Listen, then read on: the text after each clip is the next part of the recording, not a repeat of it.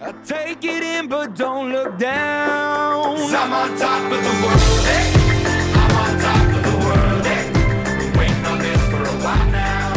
Paying my dues to the dirt. I've been waiting to smile, hey. Been holding it in for a while, hey. Take you with me if I can. Been dreaming of this. Good morning, everybody. It's Brian Nemhauser coming at you with another podcast on day 3 of the Camp Countdown. We've got Seahawks heading to training camp on Friday, July 31st, 10 a.m. Hope to see you there. And we've so far covered, we've covered defensive line, defensive ends, and defensive tackles. We've covered interior offensive linemen, our guards and our centers.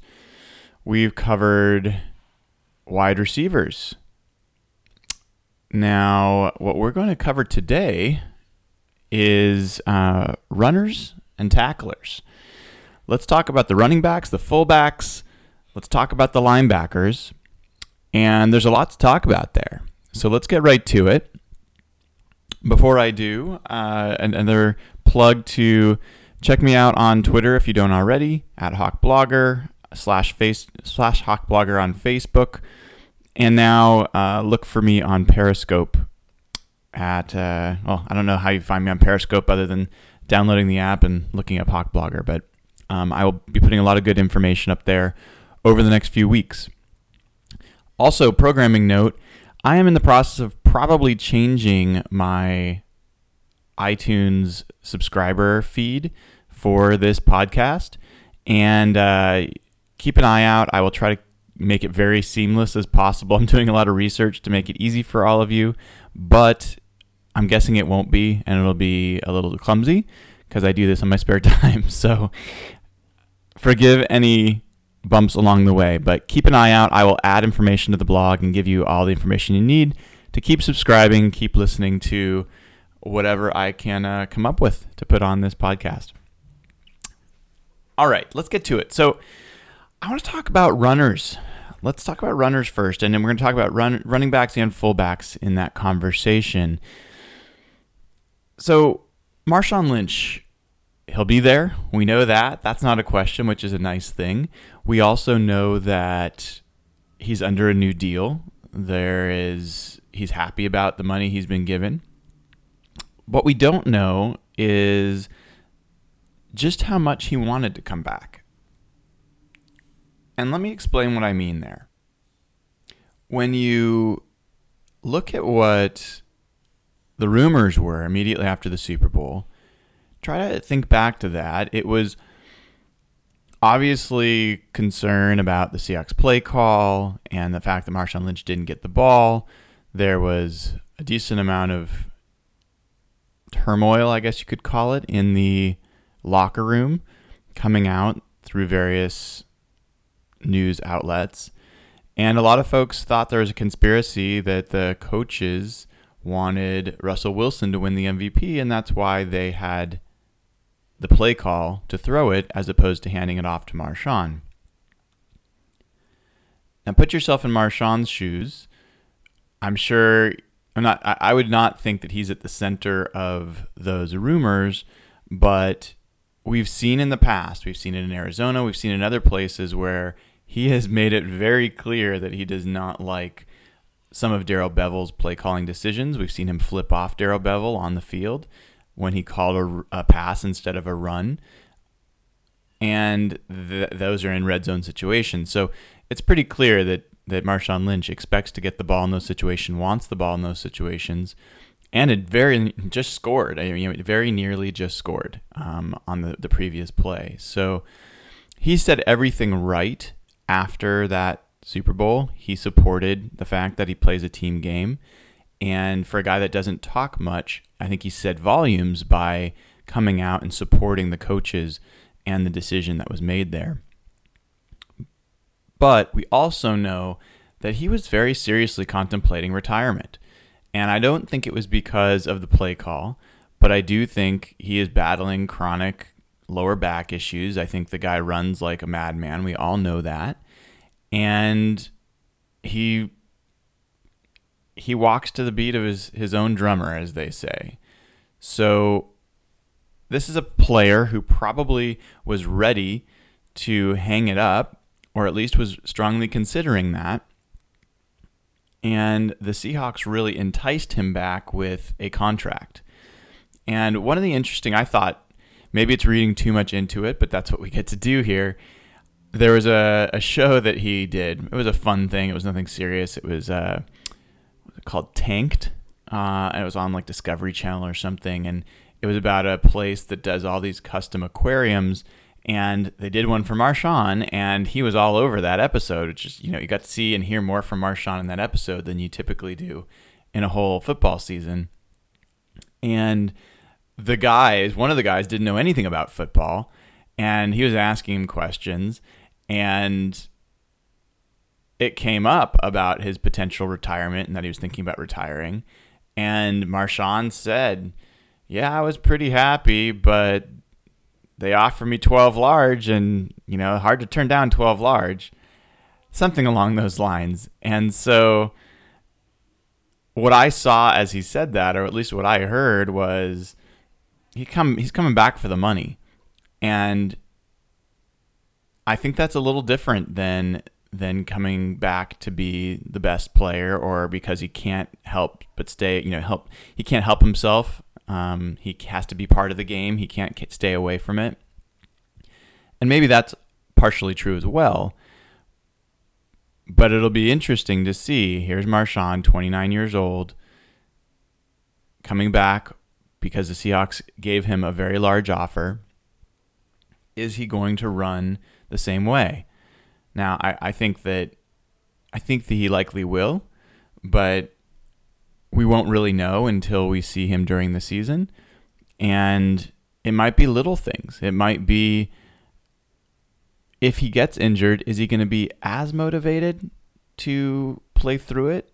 Or is he going to be more interested in taking time off? He's never shown any inclination to take time off. He's only missed one game with the Seahawks.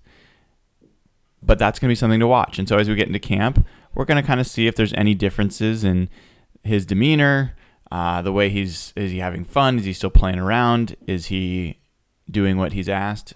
I think all those things are likely, but that's something to pay attention to there. The real story, the more likely story to follow around the running backs, is going to be Christine Michael. And we've talked about him here plenty. He's a guy that I continue to believe is probably the most talented physically of the group. That probably includes Marshawn. Now, that sounds crazy. Marshawn was a first-round pick. He's arguably the best running back in football right now. Christine Michael has physical gifts that very few athletes do.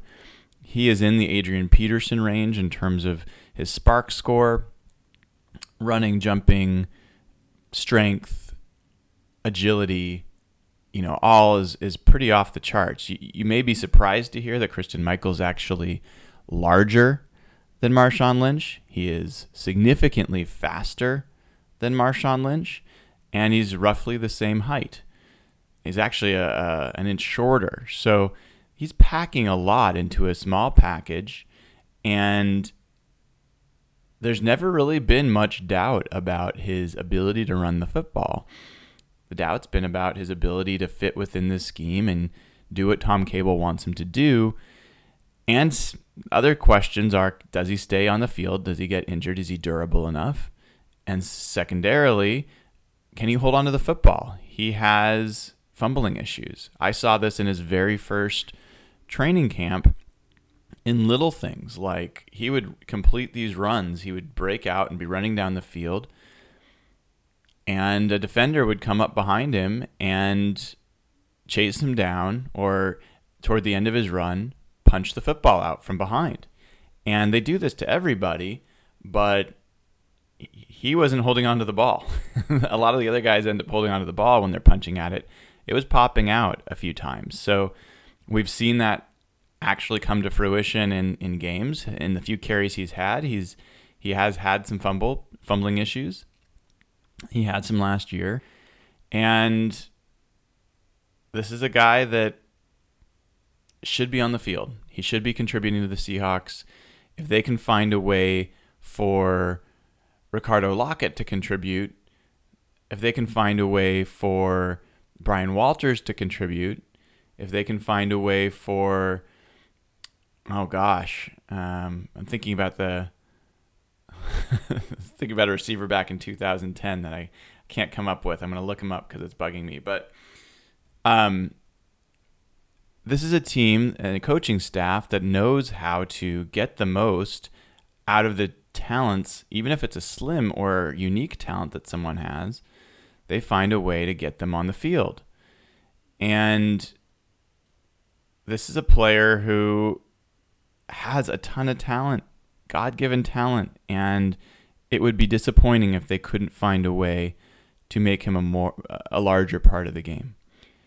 Ruvel Martin, that was the name that was coming to mind. They found a way to involve Ruvel Martin in the passing game, so I think that they can figure out a way to take advantage of Christine Michael. And most people, I think players and coaches and press and fans are probably pointing to Christine Michael. It's on his shoulders to figure it out. I think that's largely true.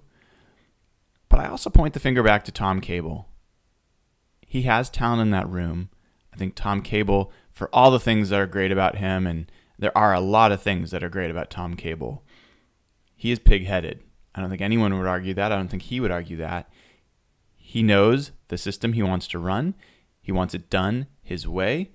He has a general disdain for running backs. I've heard podcasts. Podcast is not the right term in this case, but I've listened to podcasts of radio shows and interviews of him where he talks about running backs and essentially says, I don't care who's back there. I'm not interested in what their number is, what they can do. I'm interested in them being in the right place at the time I tell them to be there and to hit the hole the way I ask them to.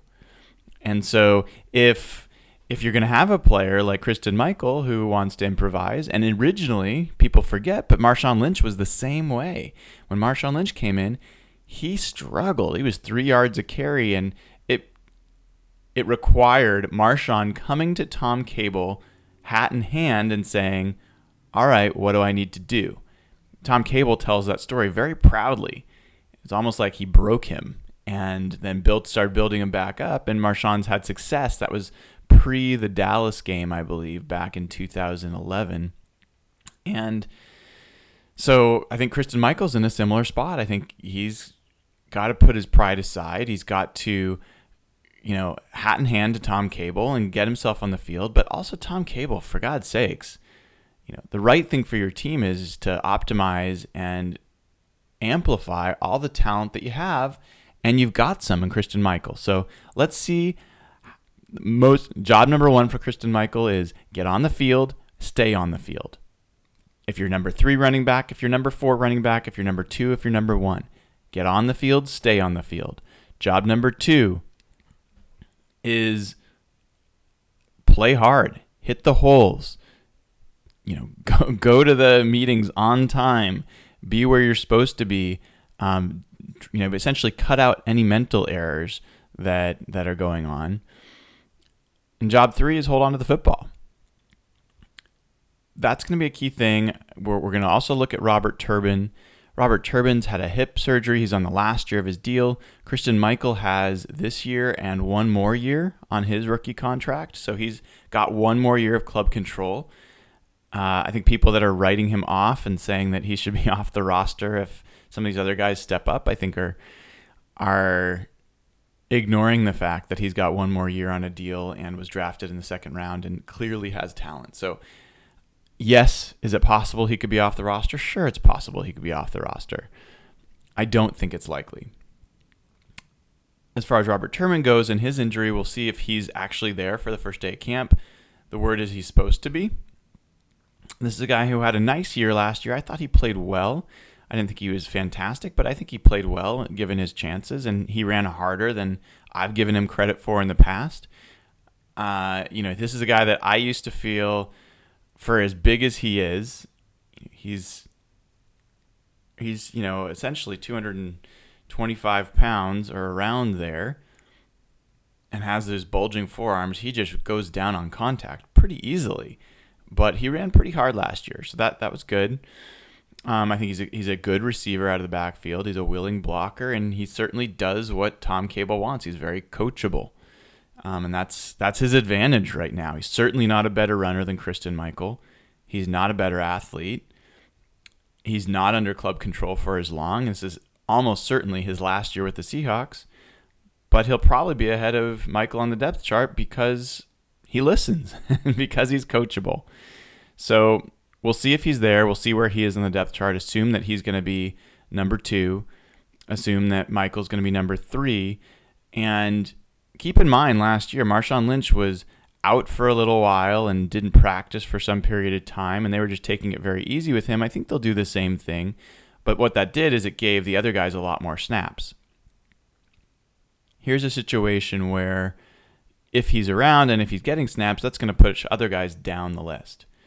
So there's not a lot of snaps once you get past, even the third string doesn't get a ton of snaps. So if those are the 3 guys in there, then it's also going to be really hard for guys like Thomas Rawls, who is getting a lot of mentions, guys like Rod Smith, who are also getting a fair amount of mentions,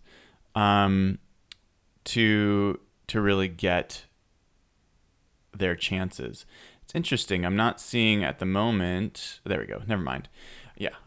So Rod Smith is a different physical specimen than the rest of the bunch. This guy's 6'3", 231 pounds. He's a rookie at Ohio State.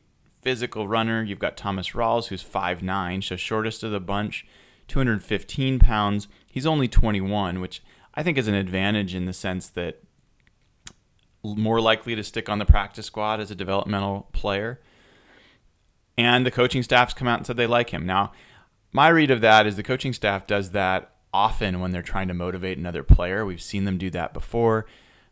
Pete Carroll talked about how guys were stepping up in the 3-technique battle back in 2013 when Tony McDaniel was out injured a lot.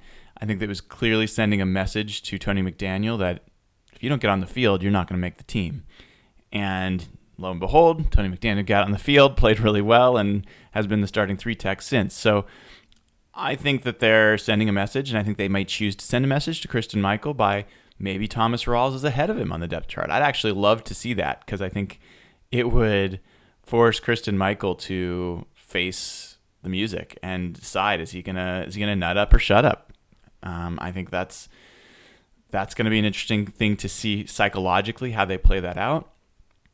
Now, with Rawls and Smith, realistically, it's just impossible, even with pads, to see what running backs look like in training camp. I think that there's some things you can tell just about their burst, about what kind of lateral agility they have, how do they get through the line, things like that. But, you're not facing real tacklers, so it's hard until you get into a preseason game to really judge that. But, we'll see what they look like. We'll see really where they are on the depth chart. That'll tell us a lot. Now, shifting to fullbacks, interesting group there. You've got Derek Coleman, who is the special teams captain, essentially. And you've got Brandon Cottom, who is a big old boy out of Purdue, 6'2", 262 pounds, 22 years old.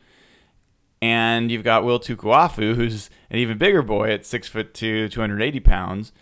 He's 31. So, obviously a veteran of the league, has also played defensive line for them.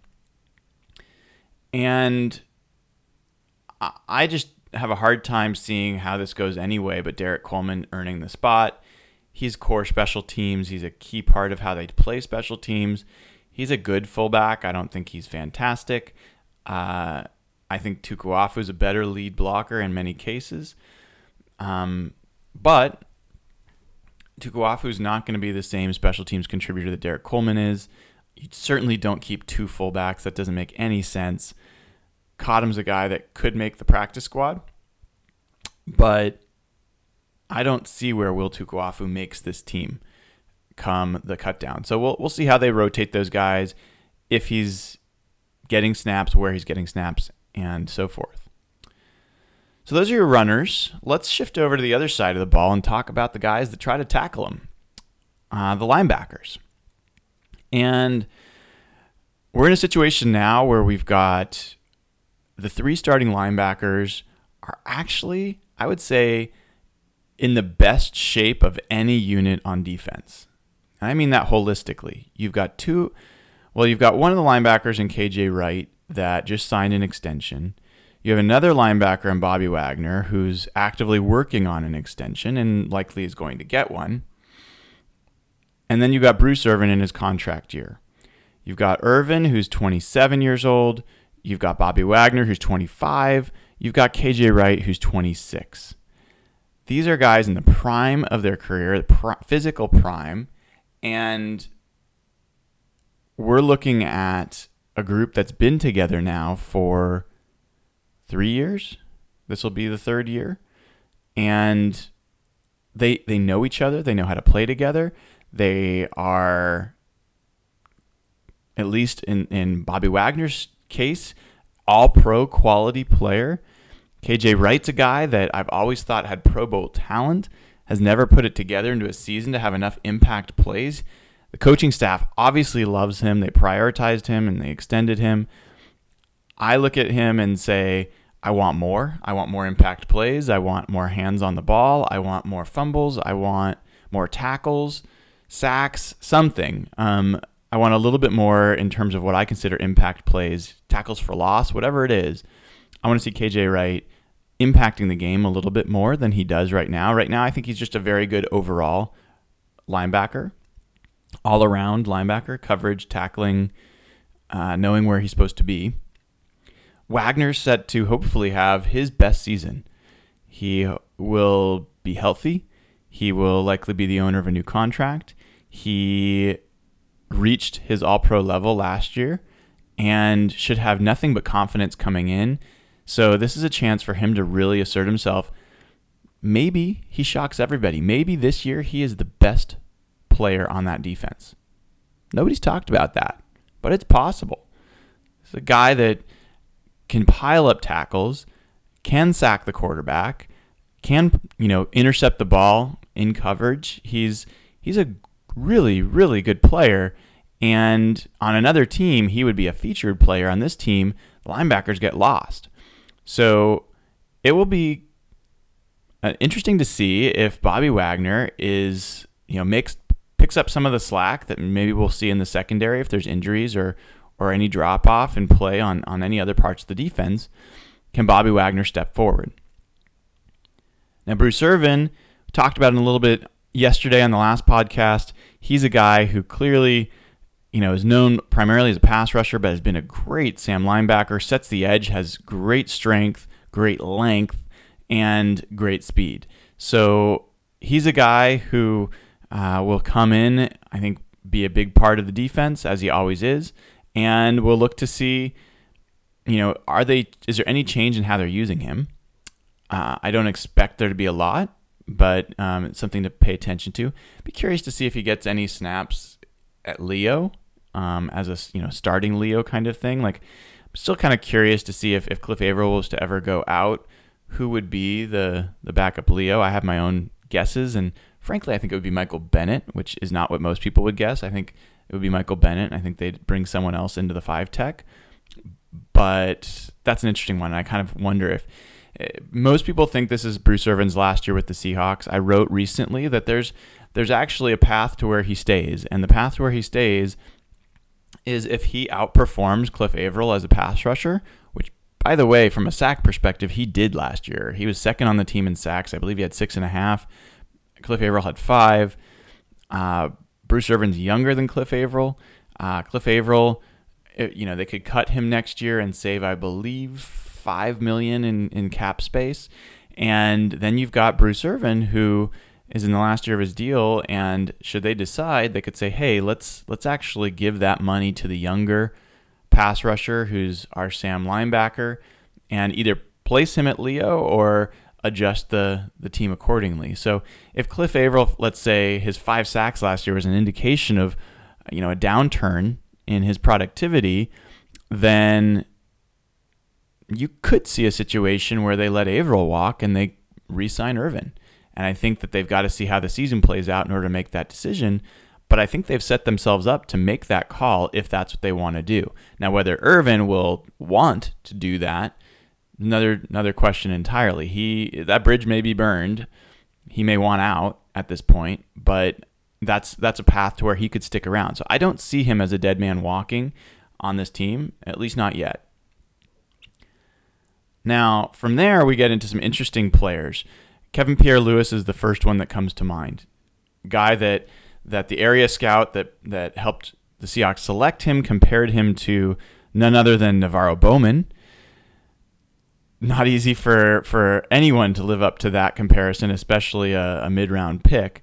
But Pierre-Louis showed great speed. The question with him is going to be durability at that size. He's, comes in at 236, and that's relatively light for a linebacker. And he did not stay healthy. And that's going to be the key question. Can he stay on the field? Can he be a special teams contributor? That's something that a guy of his athletic ability should absolutely be a great special teams competitor, but finding a way to take advantage of his speed. And by the way, they've got a new linebacker coach. They've got two. They've got Lofa Tatupu, who steps in, and they've got Michael Barrow. We're going to see how they utilize some of those new players, and do they have a different take on things than Ken Norton Jr. did? I'm curious to see. I have a lot of optimism about Lofa Tatupu as a linebacker coach. I think he understands the game in a unique way, and I think he understands playing linebacker clearly in a very unique way. For someone to be a Pro Bowl player with his lack of physical talent really shows how much of a leader and how much of a student of the game that he was. So I want to see how that translates into small conversations and observations about these players that can help them grow, and see how they utilize players maybe a little differently. The other interesting player here on the linebacker side is Eric Pinkins. He is listed now as a linebacker on the roster. He's 6'3". He's 230 pounds. He's even lighter than Kevin Pierre-Louis. 23 years old, was drafted to be a cornerback, played safety in college, and now is going to be tried out at linebacker. I think largely they're looking at him as a coverage linebacker. He is supposedly a fantastic special teams player. I'm going to be watching to see where he is on the special teams depth chart. That'll give you a lot of indication of how serious they are about keeping him around. And then going to be curious to see what he looks like utilizing that speed. Is he a blitzer? Does he get lost in the swarm, in the running plays? Can he get off blocks? These are going to be the things that really determine whether this is an experiment that has potential or whether it's just another Hail Mary to see if they can find a place for a good athlete to fit within the roster. So Pinkins is number 39, wearing Brandon Browner's old number, so he should stick out from the crowd. Brock Coyle's a guy at number 52, inside linebacker, 6'1", 243 pounds. Obviously, his second year was one of the undrafted free agent signings that made the roster last year. And Coyle, I liked him early on. Hits hard, hard-nosed player. I think there's questions a little bit about where he is in coverage. I want to see where he is special teams-wise. He should likely make the roster. He's the backup middle linebacker, but I think he'll see a little bit of competition from Quayshawn Neely, who is an undrafted free agent they signed, 6'1", 235 pounds out of Georgia Tech. He's also an inside linebacker, and we'll see how he fits into the game. He's a little lighter than Coyle, but has experience playing inside linebacker at a large school, and will at least get some opportunity to push Coyle for snaps. So Quayshawn Neely is number 43, by the way. And then you've got a few other guys that are on there. So you've got Tyrell Adams, who's 6'2", 228 pounds out of West Georgia. He's an undrafted rookie free agent. You've got Alex Singleton, who's 6'2", 242 pounds. He's 21. He's out of Montana State. And with both of those guys, with Singleton, he's a little bit more interesting. 6'2", 242. That puts him up in the range of a little bit, like a KJ Wright type. Being 21 years old, that's always interesting. A little bit younger, a little bit more time to develop. See where he does, how he fits in on special teams. Again, for linebackers, if you want to make the team as an undrafted free agent, you better be great on special teams. If you're just a great linebacker, it's hard because you can pretty much find great linebackers every year. So I'll be curious to see where these guys fit on special teams, where they're playing on Sam or Will. I want to see with Kevin Pierre-Louis, for example. I've heard reports that he's playing Sam.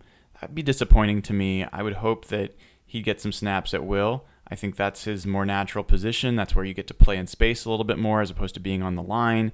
I think Sam linebackers in this defense are asked to set the edge, and I just don't know that, being physical and setting the edge the way Bruce Irvin does is really the way Kevin Pierre-Louis is built to play. Now, Malcolm Smith played Sam as well at times. Again, Will was his best position. That's where he was most productive. But he did it. I think he even might have been playing that role in the Super Bowl when he made the interception back in 2013. So, technically 2014, but you know what I mean. So, interesting linebacker group. I think you're going to be looking for guys that can step forward. The only guy I haven't mentioned yet is Mike Morgan. We know Mike Morgan. He's 27. He's been around. He has made the team based off being a special teams guy.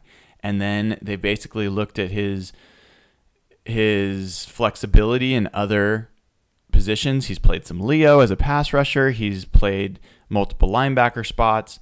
They've never really had to lean on him. And when they have, he hasn't been great. So this is a guy that I've always liked. When he first came in, I thought he's a promising player. I think that he's more than proven out to be a value as an undrafted player that they added. But I also think its time has come. I think it's time to turn over the roster, get someone younger in there that can potentially develop and have higher ceiling than Mike Morgan. But again, in order to do that, the way this guy sticks around is special teams. So you better be better on special teams than some of these other players if you want to make the roster. So those are your rushers. Those are your tacklers. And tomorrow we'll be back, and I think we'll probably cover the Legion of Boom and their young Legionnaires. So with that, I will bid you adieu. Have a great Wednesday, and as always, go Hawks. Take care, everybody.